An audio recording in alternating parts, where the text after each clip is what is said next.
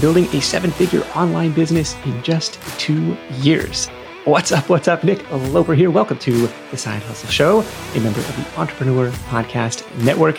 If you want to learn how to make extra money and start a business on your own time and on your own terms, you are in the right place. Really cool case study for you today under the category of create something once, sell it over and over again. As you know, it's a business model that I love. Today's guest is an award-winning teacher, a dad, and for his online business, specializes in helping kids learn to read starting at super young ages. Kind of a surprising niche to me, at least, but it's really taken off. From toddlersread.com, Spencer Russell, welcome to The Side Hustle Show. Thanks so much for having me, Nick. You bet. Stick around in this one. You're going to learn how Spencer pre-sold his concept and how he drives traffic and sales to his course today. So you can borrow the same or similar tactics and apply those in your online business. Now, Spencer, I want to start with, why did this need to exist in the world? Well, at the point when I started this business, I was really looking for the thing that I was going to do. And I was reading a book, Good to Great by Jim Collins. And one of the things that he said was you should focus on something that fulfills 3 criteria. Something where you are the best in the world at, something you would wake up excited to do, and something where you could provide for your family. And I was running through my head, what are the jobs, the occupations, the roles that I could fill that would hit those 3 criteria? And at the time, I had already taught my son to read. He was 2 years old. And I'm kind of running through this list. And I'm like, wow, I'm pretty good at teaching little kids how to read. And I'm doing my market research. And I'm saying, okay, there's online courses for all aspects of toddler parenting, for feeding, for motor skills, for behavior, for speech. Yeah, sleep training. But there's nothing for reading. And I'm like, okay, I've got 2 of the 3. I think there's a market for this. I think I'm good at it. I think I'm really good at this. And I think I'd wake up excited to do this. And I think when those 3 factors came together, for me, it was almost instant. I came up with the idea for Toddlers Can Read. And I was like, this is going to be an online course that helps parents teach their toddlers how to read.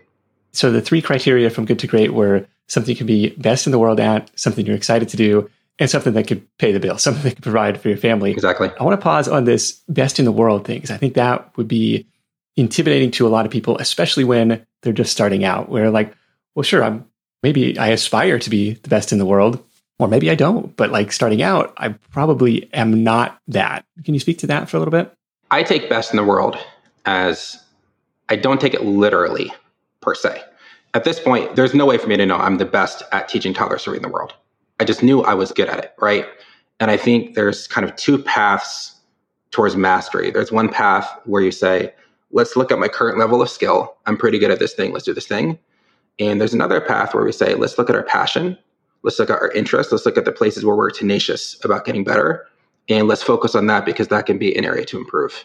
So I think if folks don't have something they're good at, but do have something they're passionate about, something that they're willing to work hard to get better, then that might be the place to lean in, that you could skill up and improve.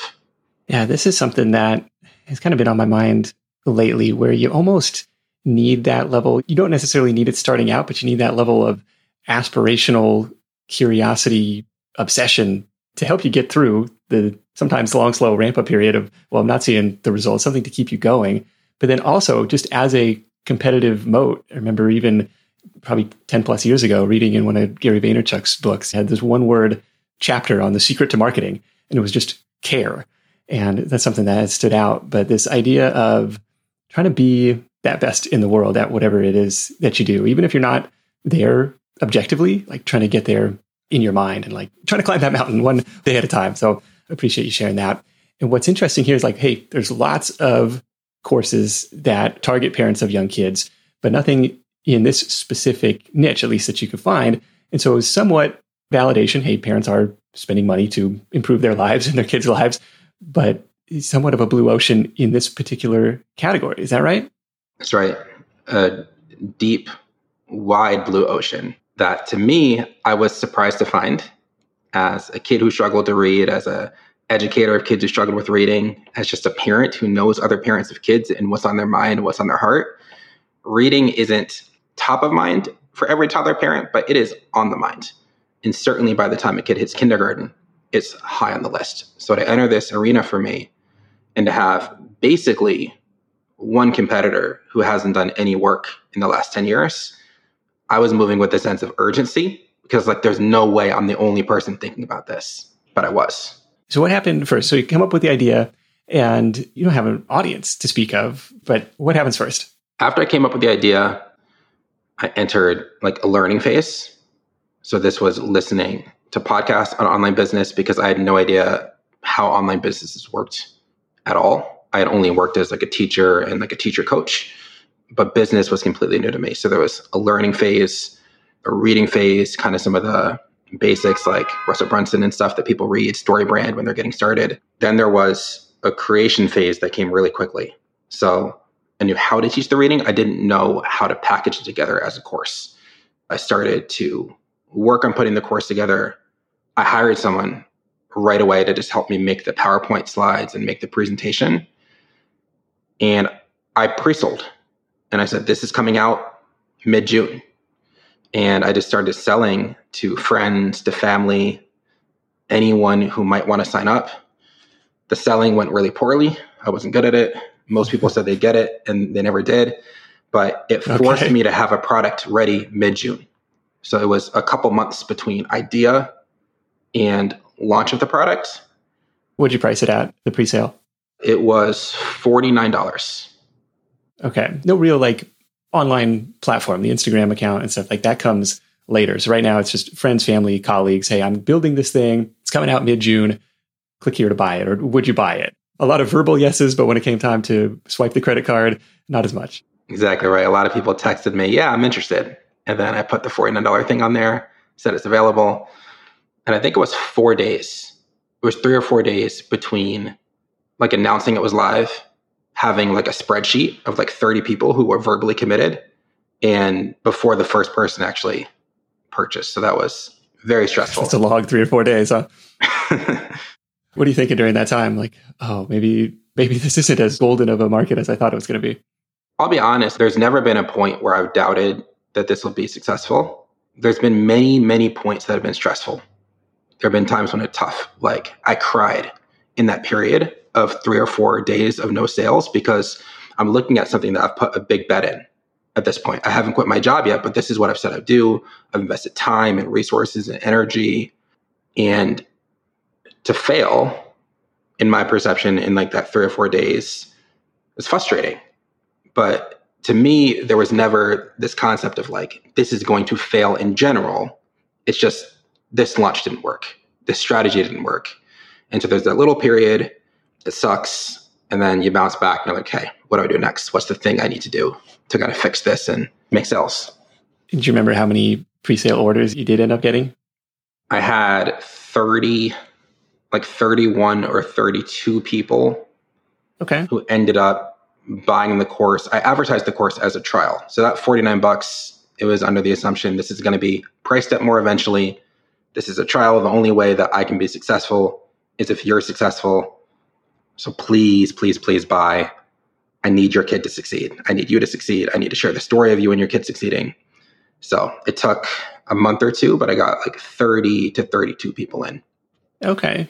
That's enough. It sounds like you were going to go forward and build it either way, but at least you have some validation where it's not just like 2 buyers and you're like, well, do I still go build it? Was the demand really there? Did it materialize the way I expected it to? So you got a few dozen people in and say, I'm going to build it. What did you do? It kind of like a cohort based thing where, log on to Zoom at this time and we'll go through these lessons. How did you structure this beta version?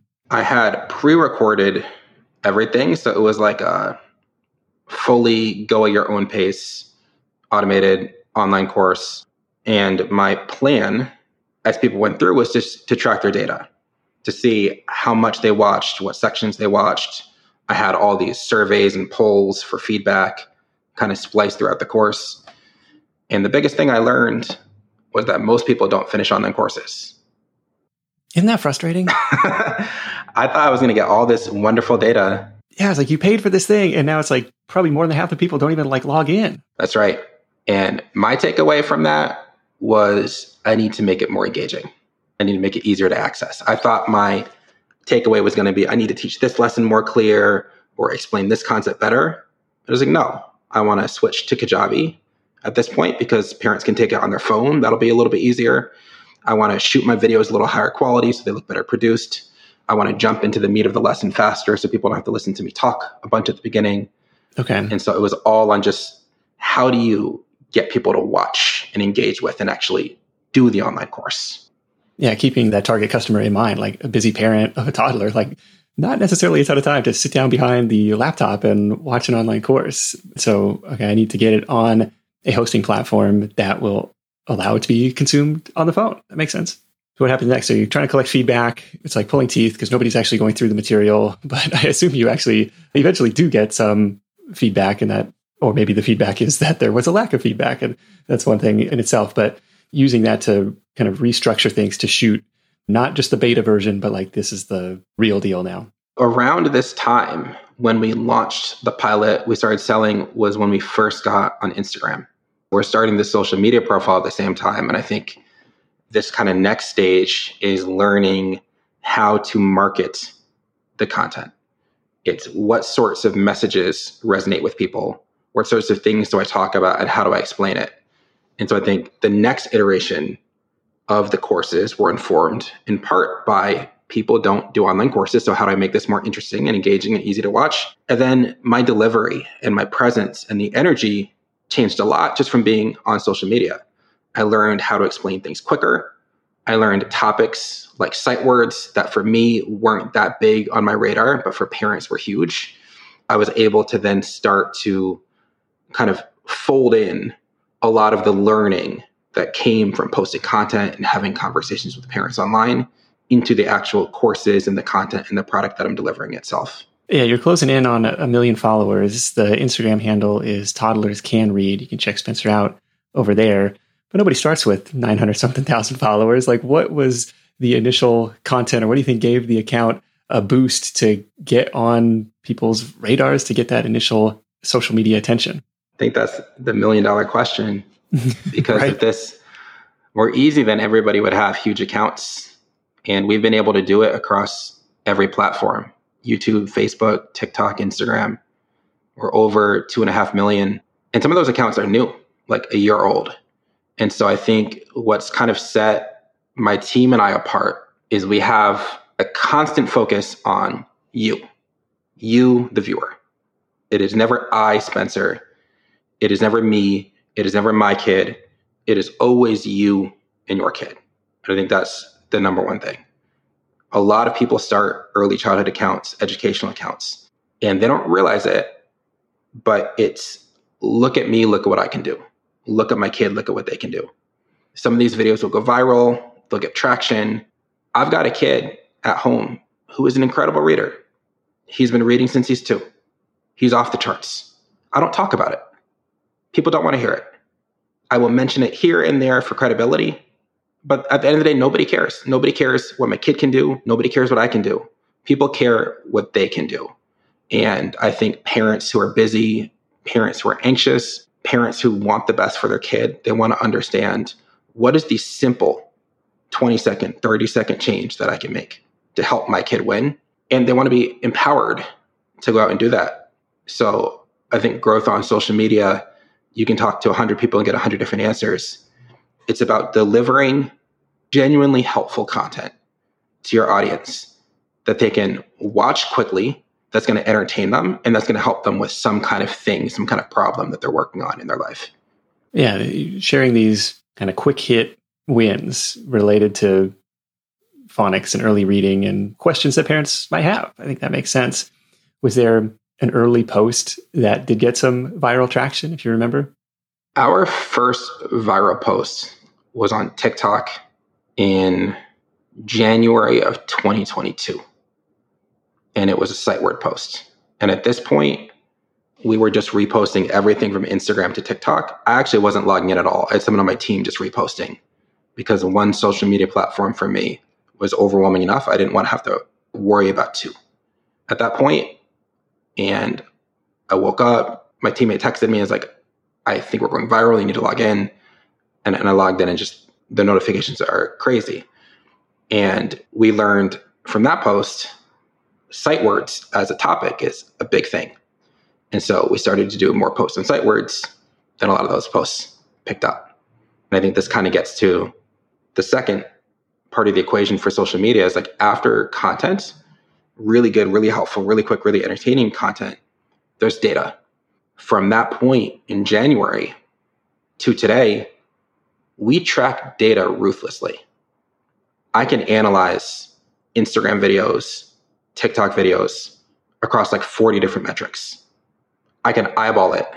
I can look at it and I can tell you, this is why it's not getting views. This one needs to get better. They should have tried this. They should have done this. Next time they could do this. Here's 3 other ways to present that same concept. And that all comes from the numbers. And so I think we have this advantage on social media that no one else has because people look online and they guess. They say, oh, people didn't like this video, let me make another. People didn't like this video, let me make another. We look at it and we say, what was the watch time? How many people were still watching after 1 second? After 2 seconds? After 3 seconds? Okay, 2 seconds was the drop off. What was happening? What was the angle? How many clips? Was there a kid in shot? What was the topic? What was the header? Where were the captions? What was my message to parents? Was it a negative hook? Was it a positive hook? And we're able to break down a lot of this data and then use that as a feedback loop. And it's obviously not perfect, but we're really trying to pair great, helpful content with a really tight grasp on data and analytics in order to continue to fuel growth. Yeah, feed that algorithm what's working versus trying to just throw something out there. And I almost never look at the YouTube analytics. I probably should, because I was reading something. This was an article on Mr. Beast, and he was talking about if you can improve your watch time by 10%, or if you can improve your click-through rate on your thumbnail by 10%, it's not going to get 10% more views. It's like you might get double or quadruple the views because like those are the metrics that matter to the algorithm. It's like if you can make that video just a little bit more compelling, all of a sudden, yeah, it really starts to get pushed out by the powers that be. And that's one thing that I think is maybe most interesting about this niche is I don't know if a lot of parents are actively looking, and I know I certainly wasn't at this stage, how to teach my 2-year-old to read. Like that wasn't something that was on my radar.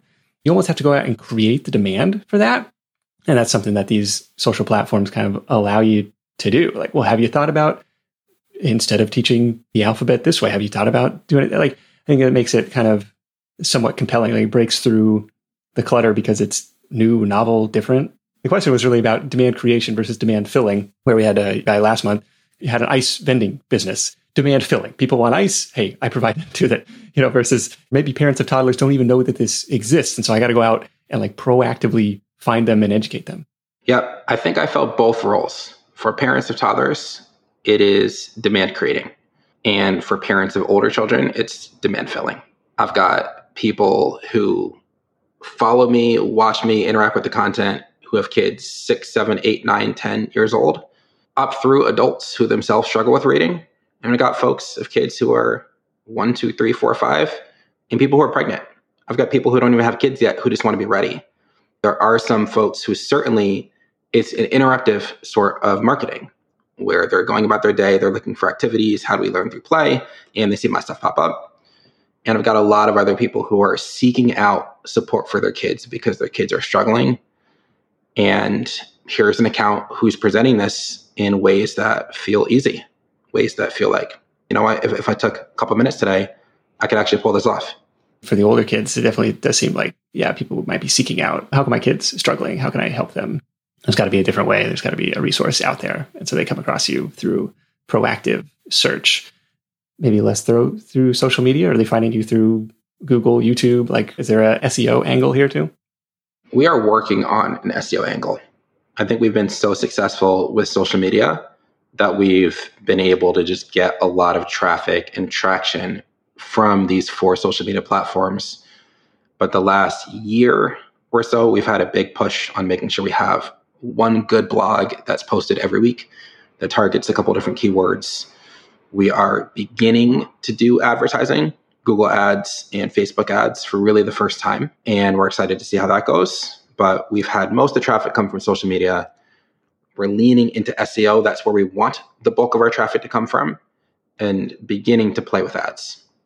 We'll be right back after a word from our sponsors. If you travel a lot for work or for vacation, you might be familiar with that feeling you get knowing you're leaving your space unused for long periods of time, and you're still paying for that privilege. But hosting on Airbnb means you don't have to leave your home sitting empty when you're away.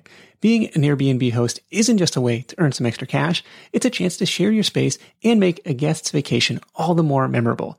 You might be thinking, maybe my place isn't the right fit, but don't write it off just yet. Your potential Airbnb might be right in front of you. Whether it's a spare room or even your entire home, there's an opportunity waiting.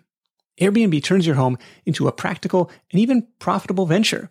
We just got back from a family trip to Hawaii where we stayed in a great Airbnb, but our place back home could have been a highlight to somebody else's travels, and we could have used the extra cash to help pay for the trip. So if you're curious about hosting on Airbnb, find out how much your space could be worth by visiting airbnb.com/host. Once again, that's airbnb.com/host. When you're hiring, it feels amazing to finally close out a job search and hit the ground running with your new hire. But what if you could get rid of the search part and just get matched with qualified candidates? Well, now you can with our sponsor, Indeed.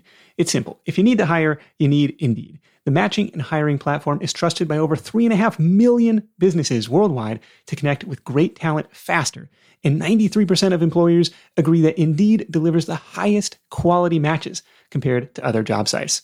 For my next hire, I'm using Indeed to tap into a talent pool of 350 million unique monthly visitors. And what else is cool is Indeed's matching engine is constantly learning from your preferences. So the more you use it, the better it gets. And how about this? Side Hustle Show listeners get a $75 sponsored job credit to get your jobs more visibility at Indeed.com/sidehustleshow.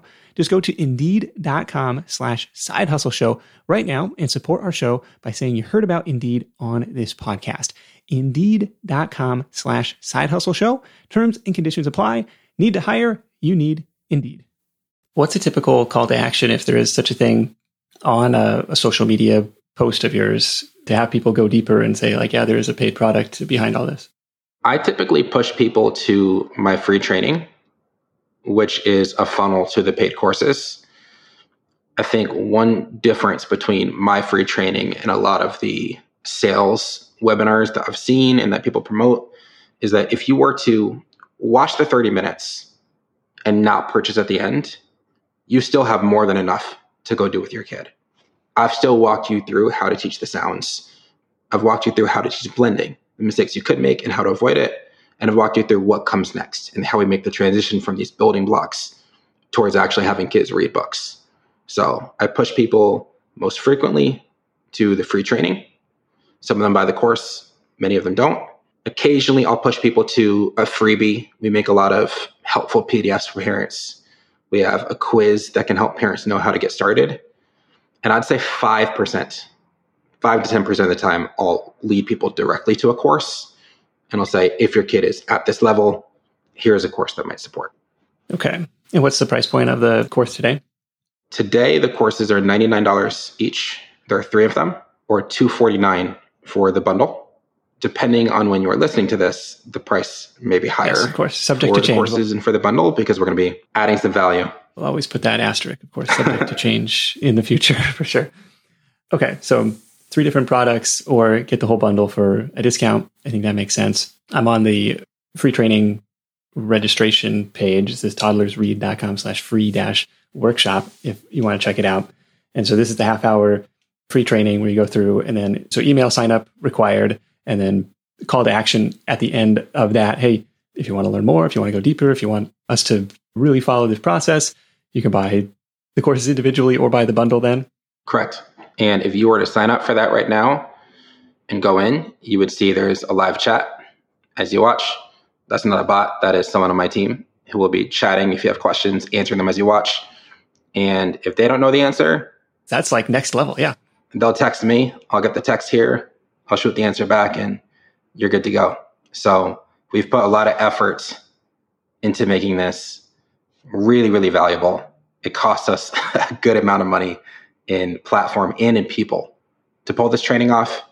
But ultimately, we're a business, but we're also a business that deals with people's kids. And so I want to make sure that anyone who interacts with my brand is getting a ton of value in return. Are you staffing the live chat 24/7? It's not 24/7 yet. It's 8 to 4 Central. And then I've got someone else from 4 to 8. And then anything between 8 p.m. and when I go to bed is me. And then we get all the overnight messages in the morning. I haven't seen that. That's a really cool high touch. Like, oh, people are actually standing by. Like, I imagine that instills a huge level of confidence to would-be customers. Do you have a sense of the people who watch the free training? What percentage of those people either buy right away or they then follow up over email? You sound like you're a data guy, so curious to see what kind of take rate you get. I am. And I will caveat the data with our demographic is shifting away from the US towards India, towards parts of Asia, towards large swaths of Africa. So we have a lot of people who are coming into the training who cannot afford our courses. And so when I think about our data over time, initially we had like a 10 to 12% conversion rate on our training. And wow, that's really strong. It is. We also had exclusively warm leads coming in, people who are coming from my Instagram and my stories who already were familiar with the brand. We had a majority folks from the US and we had a cheaper product. And over time, the price has gone up and it's really hard to get US only conversion data because that to me is the most representative of a potential buyer. That said, I think we're roughly 5% conversion. We'll go down to 4. We'll go up to 6, maybe 7. But the conversion rate dips when we go viral. And then it comes back up to normal when things are static. So the warmer the audience, the higher the conversion.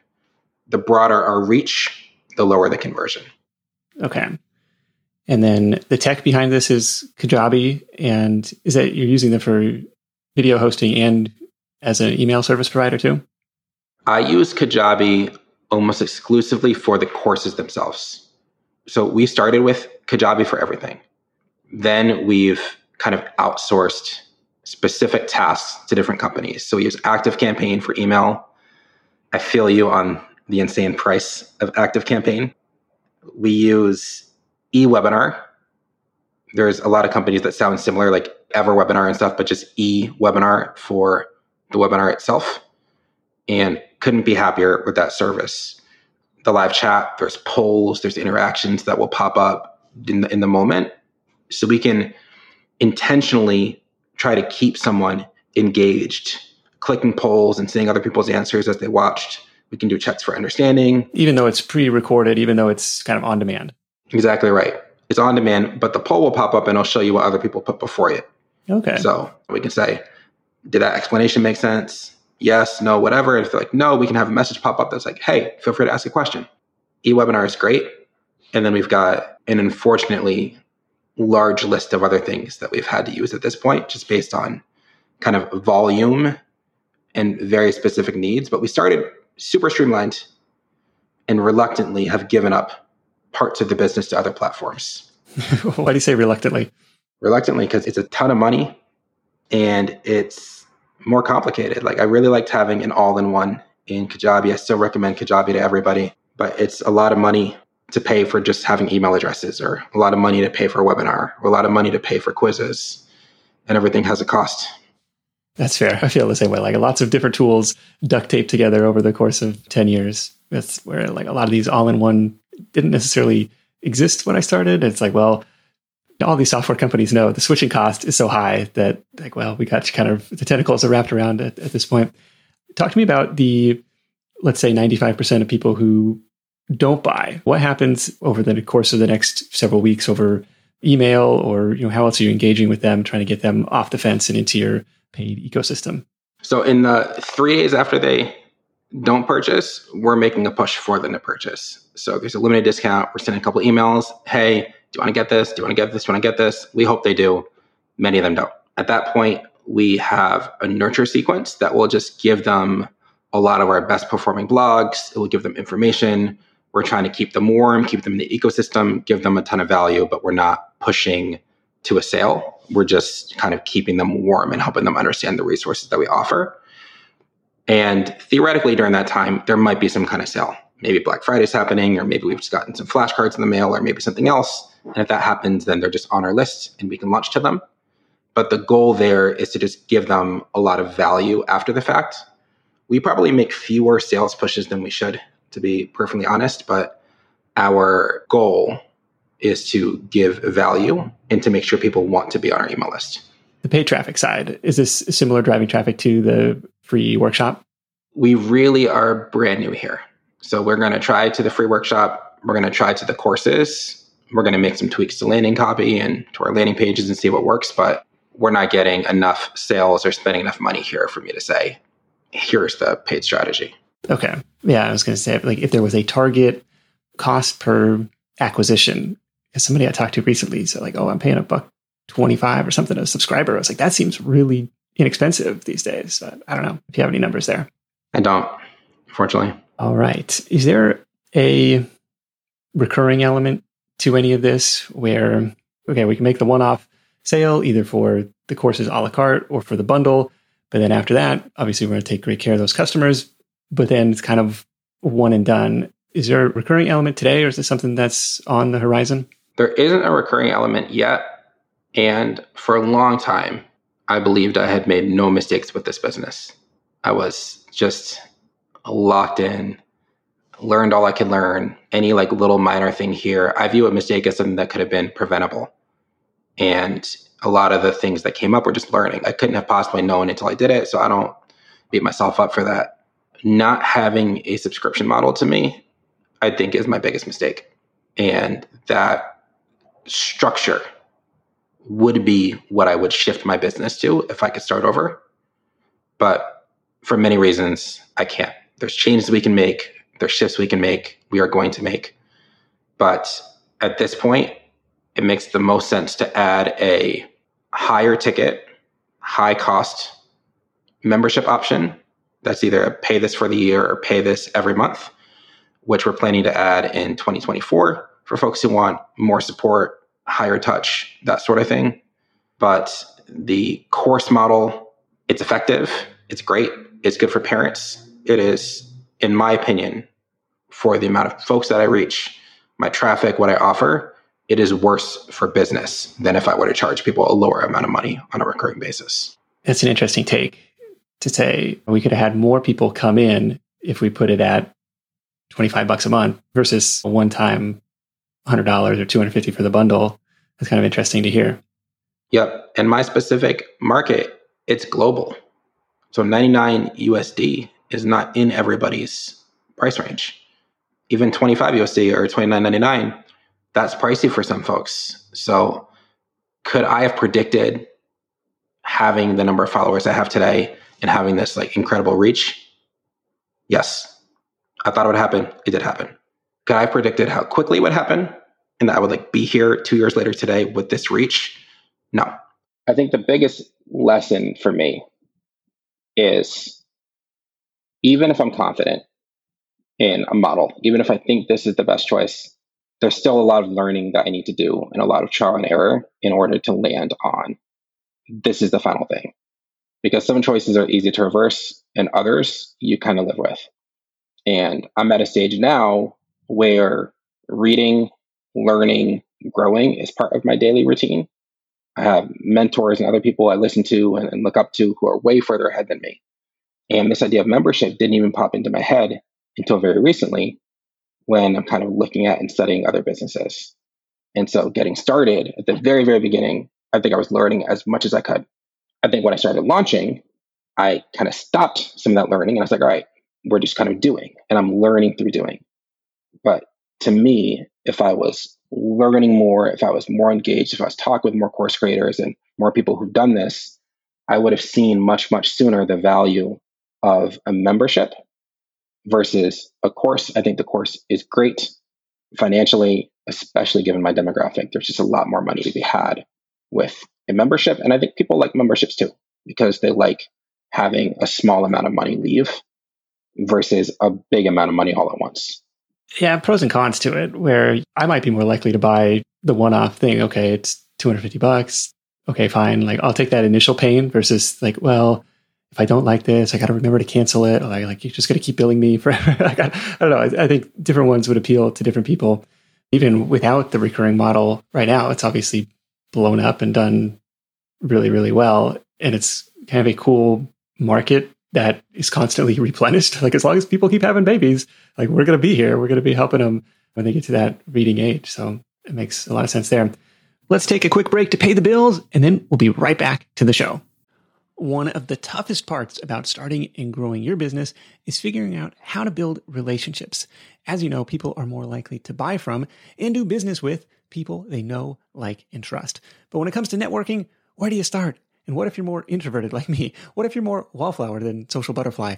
Well, there's a recent episode of a great podcast called This is Small Business that walks you through how to figure this stuff out. The episode is called How Networking Can Help You Build and Grow Your Business. And inside, you'll learn practical tips on how to build business relationships that don't feel so transactional. A couple parts I liked in particular were how to break into those tight little circles at networking events where you're kind of standing around awkwardly on the outside, and then what you should say in a follow-up email to somebody that you meet there. This is Small Business answers a ton of these questions that all entrepreneurs have, like how to use social media to grow your business, how to find your ideal price point, how to know when you're ready to launch your product, and tons more. So give it a follow. This is Small Business, an original podcast from Amazon, wherever you listen to podcasts. This edition of The Side Hustle Show is sponsored by Squarespace. Squarespace is the all-in-one website platform for entrepreneurs to stand out and succeed online. That means whether you're just starting out or your side hustle is already growing like crazy, Squarespace takes all things website related and makes them easy. I want to highlight a few Squarespace features for you. One I knew about and a couple I didn't. First off, where Squarespace really shines is this huge library of professional website templates. That means you're not starting from scratch because they've got designs for every category and use case that you can customize to fit your unique needs so your business stands out online. That was the thing I knew about. Second one was new to me, and that's their online store functionality. Whether you're selling physical or digital products or a service, Squarespace has got the tools you need to start selling online.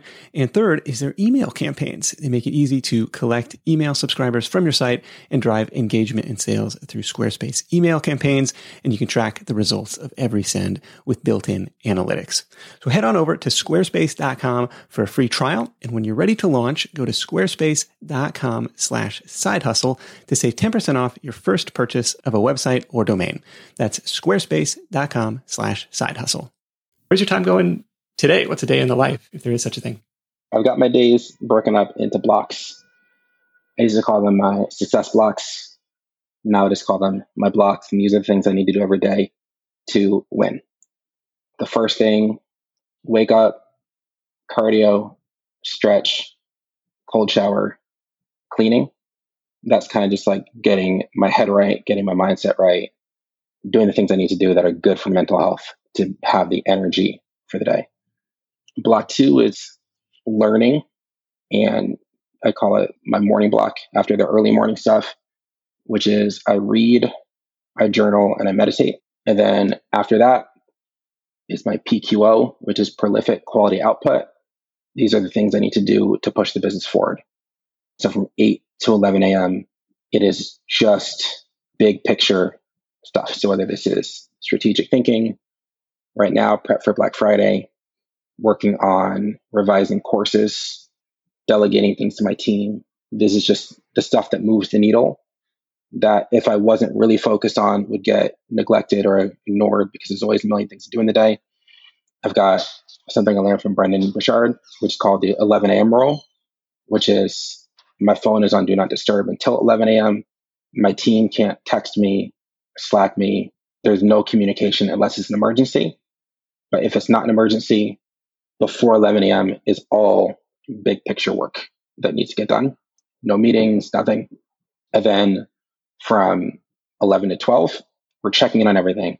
Quick check, emails, Slack, social media, finances, communications. I do some online business coaching for folks, helping them with their social media stuff. So I'll check in on that.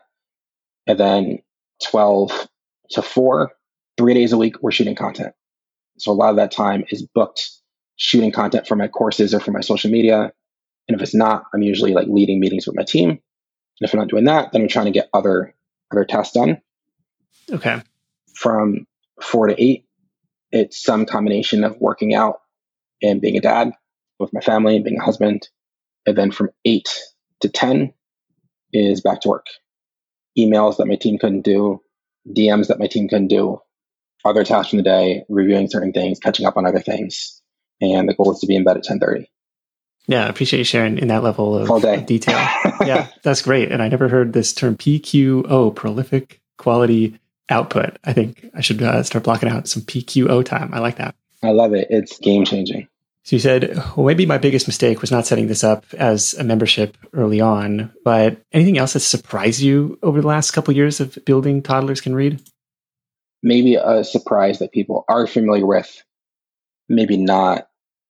In hindsight, when you learn how our brain works and neurochemicals and how they're released and peaks and valleys and all this other stuff, hey, that's not that surprising. But for me, it's been surprising how quickly I've adjusted and adapted and gotten used to the things that like 2 years ago would have been a dream.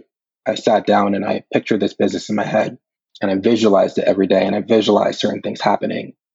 And I told people these things and they laughed at me. And I tell them and they tell me, don't quit your job, right? That's a dumb choice. And I picture these things happening. And then as they've happened, there's like this rush of joy and it feels incredible. And then it goes away.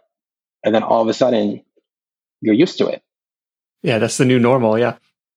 It's a daily battle, to be very honest with you, to keep perspective, because it's not normal to have videos go viral and hit millions and millions and millions of people, or to have celebrities message you, or to have days where you're selling thousands and thousands of dollars of courses, or to be able to make your own schedule and do what you want. Like, these things are things people dream of. They're things that I dreamed of. But once you hit it, it just kind of becomes, okay, that's the baseline. How do I rise above that? So I think the surprise for me, a lot of my learning has been about mental health.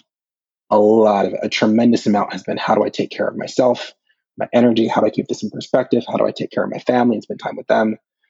I've done all this business learning and all this business knowledge because that was all new. But I've had to learn so much about myself and how I work in order to take care of my family and to take care of my team. It's been a roller coaster journey that trends up, but certainly is not one that I expected when I started. That's really important to hear and hear you talk about that, kind of the adaptation to the new normal of like, well, yeah, I'm used to selling a few $1,000s a day worth of this thing. And then if for whatever reason, like then there's a dip and you're like, well, what's wrong? You're like, well, I'm still way better off than I was a couple of years ago, but I got used to this new thing. And I'm 100% guilty of that. Like, if maybe it's an algorithm update, or maybe one post lost rankings and like that corresponded to a dip in income or whatever it is. It just becomes what you're used to. And then every time it gets taken away, you're like, I felt entitled to that all of a sudden. So thanks for sharing that side of things. What's next for Toddlers Can Read? You mentioned Black Friday coming up. What does the future hold for this business? We've got a lot of exciting updates coming up. So we've updated one of our 3 courses. We're about to update a second in the coming weeks. And then early November, we're going to update the 3rd. So all 3 courses will be new and improved, better versions. So that's update number 1.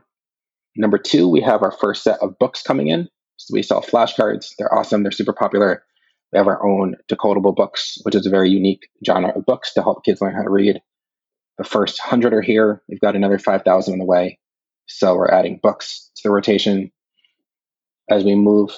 Oh my gosh. So now I got to pause because I've had other people say, like, I run a digital business. I don't want to deal with physical product, inventory, shipping, logistics, none of that. Like, talk to me about, okay, oh no, we're going to expand the product line, but do it in a physical product way.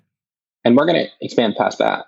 Whiteboards, markers, more sets of books, organizers. When people sign up and say, I want to teach my kid how to read, what they really want is they want stuff. They want things. They want objects. They don't want to buy an online course and then have to go on Amazon and buy a whiteboard and buy a marker and figure out what they need. They want to sign up and they want to get a box of everything they need to teach to their house and the videos on their phone of here's how you teach it. And I did not plan to make resources like this, but I've also had countless honestly, who knows how many conversations at this point with parents where I know what they want. And I've Yeah. listened to the market, and we've been shipping out of our garage for a year and a half. The next set of books is coming to a logistics company. So they're going to start handling shipping for us. It'll be the first time that we're not doing it ourselves, which is exciting and also expensive. Right. But there's a market for it. People want it, people need it. And most of the resources parents have available are not good. There aren't premium flashcards outside of the flashcards we've made. There aren't premium books outside of the books that we've made. So we're giving parents a really, really good product that they can buy at a lower price point than the courses, or at a discount or free with the courses. Yeah, I like that. Listening to what customers want. They want stuff, right? It's like, well, the online thing, that's fine. I guess I can go through this, but like it feels more tangible, right? And maybe I've seen some other courses do that where that's the high price point, comes with unlimited customer support, and it comes with the bundle that we ship to your door and the branded box and everything. And I think that makes a lot of sense and potentially price discriminate in that way from low ticket versus higher ticket. Right. We're planning to have a physical version and a digital version of each course. So you can kind of toggle back and forth between and see, okay, course one, here's the physical version, the digital version. And you'll see the price go up because we need to pay for the materials and pay to get it to your house. Okay. So we got the course updates, we got the physical product stuff. I felt like you had something else on the horizon for me. I'm going through the timeline in my head. Course updates, physical stuff. We're going to be looking at international markets. So there's a lot more learning to be done there. We're going to look at Amazon as a place to sell our physical stuff because currently everything is being sold through the website. And so the only way that we get traffic is if people know about us. Amazon is a way to get traffic from people who may not know about you, but are looking for your product. So that's in the list. Having a robust affiliate program. That's also a 2024 concept. And I would say the biggest thing that is on the horizon that we haven't talked about much publicly is a rebrand away from the name Toddlers Can Read towards a more universal and inclusive name with programs targeted for different ages, from toddlers to bigger kids to adults. And Okay. it is the shift that's already happened in my following.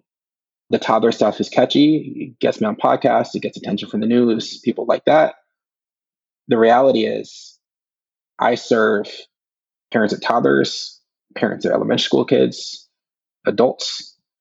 We have people who are in traditional school, private school, homeschool, people in the US, people internationally. There's so many people who are working on literacy.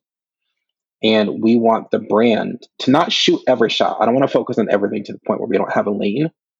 But I think specific programs, like the Toddlers Can Read program, can go directly to that market, just like the Adults Can Read program would go directly to adults who can't read. Yeah. And that makes sense because they're, I imagine, kind of stigmatized by like, well, I don't want to buy this product because it's for toddlers. But even though if the material inside could still help me. Exactly right. And there's so many adults who are illiterate, but people don't know. And they've learned strategies. They've learned ways to cope. I've got parents who will message me and say, my husband doesn't know that I can't read. People who will say, I wait for my partner to order first, and then I'll just get what they have. Or I'll say, what do you like? Right. And then they'll order food without being able to read the menu. It's surprisingly common. It's very, very sad. And a lot of these folks are living with a stigma and dealing with it in secret. And if we can make a course that is not like me teaching the parent like I typically do, but just me directly to the parent or someone else directly to the parent, I think that can change a lot of people's lives as well. Yeah. I mean, that's obviously a huge addressable market, even just in the early childhood literacy development, but then it can go even broader. I think that makes, you got lots of market still out there, lots of people left to serve in this business. But for the time being, toddlersread.com, Toddlers Can Read on social. Spencer, thanks so much for joining me. Let's wrap this thing up with your number one tip for Side Hustle Nation. Of course, appreciate you having me. My advice to the listeners would be that your part-time gig doesn't need to get part-time effort or part-time energy or part-time belief. I think regardless of whether it goes part-time or it goes full-time, you can still give your full effort and your full engagement and your full belief. And I think this idea of going all in, I've spoken about it before in terms of quitting everything, taking a big jump and leaving everything behind. I think there's an emotional risk to starting stuff too, which is people are afraid to commit mentally. They're afraid to commit emotionally because they don't want to fail or they don't want to lose. And to me, that's part of life. So regardless of, I think, how much time someone is taking, there's an element of taking a step and committing and saying, I'm going to try and do this successfully. I'm going to actually give full-time energy, regardless of the hours, right? Full-time emotion, full-time dreams to this part-time thing, even if it's a small part of my day. I'm still going to give my best effort. And when I reflect on my business and I think about myself and I think about the lessons I want my son to walk away with, I want him to see someone who is giving full effort, full engagement, full belief, taking full steps when necessary to go after the thing that he is passionate about, that he cares about, that he believes can provide for the family. I think regardless of where someone's at, doing full-time, part-time, folks on the fence, I empathize with less because you got to do something, right? Like, do something. It's not cool just to watch and to listen. Do something. But once you do that thing, like, don't be afraid to give it your full engagement, your full investment, your full effort, and your full belief. Yeah, full energy, full engagement, even if it's not full-time hours. I think you hit the nail on the head with a lot of times more than the financial risk of starting something, it's that emotional risk of, well, what does it mean to me as a person if this flops? And that's a lot scarier. It's scarier to me, it's scarier to a lot of people. So yes, given that full engagement, full belief, appreciate you sharing that. A couple notes, again, toddlersread.com, toddlers can read on the socials. Check Spencer out over there. A couple notes that I wanted to highlight. First was kind of the power of a new or novel approach to an old problem that a lot of people deal with. Like the same thing with Jacques from Piano in 21 Days, who introduced us. Look, we're not going to read sheet music, but I can teach you to play piano fast. Like kind of a new novel approach to something that people want to get done. And that all of a sudden is a point of differentiation. It becomes an attention-getting thing, and it becomes something that you can kind of stick your flag in the sand and say, hey, look, this is what we're going to be known for, and it's what we can help you do. On social, you mentioned the power of the quick wins and looking at the data analytics, like where are people dropping off? Like, okay, we get seconds, sometimes less than that, to capture people's attention before we have ever any hope of capturing an email, of having them watch our free material, of selling a product down the road. So we got to get attention before you can keep that attention. And it comes back to meeting people where they're at, solving problems, doing that in an entertaining and educating way.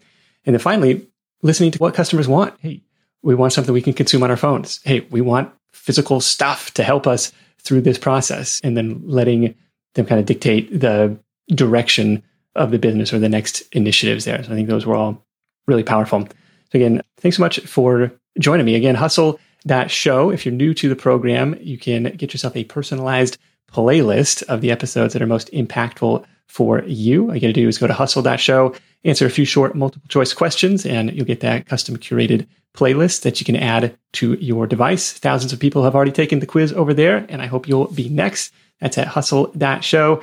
Big thanks to Spencer for sharing his insight. Again, thanks to Jacques from Piano in 21 Days and the onlinecourseguy.com for the intro, the online course podcast. That is it for me. Thank you so much for tuning in. If you're finding value in the show, make sure to share it with a friend. Help spread the word. Until next time, let's go out there and make something happen. And I'll catch you in the next edition of The Side Hustle Show. Hustle on.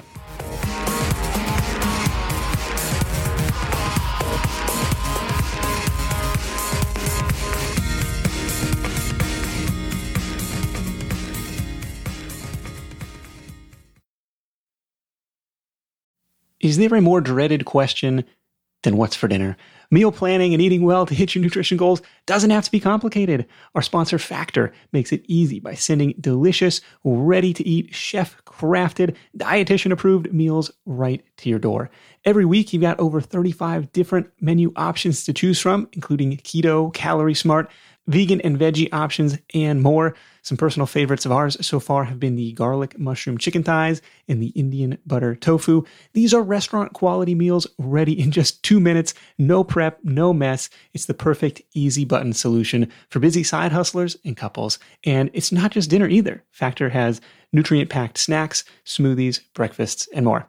And hey, plans change, which is why you can scale up or down your meals or pause or reschedule your deliveries anytime. Head to factormeals.com/sidehustle50 and use code SIDEHUSTLE50 to get 50% off your first box and 2 free wellness shots per box while your subscription is active. That's code SIDEHUSTLE50 at factormeals.com/sidehustle50 to get 50% off your first box and 2 free wellness shots per box while subscription is active. Big thanks to Factor for sponsoring the show.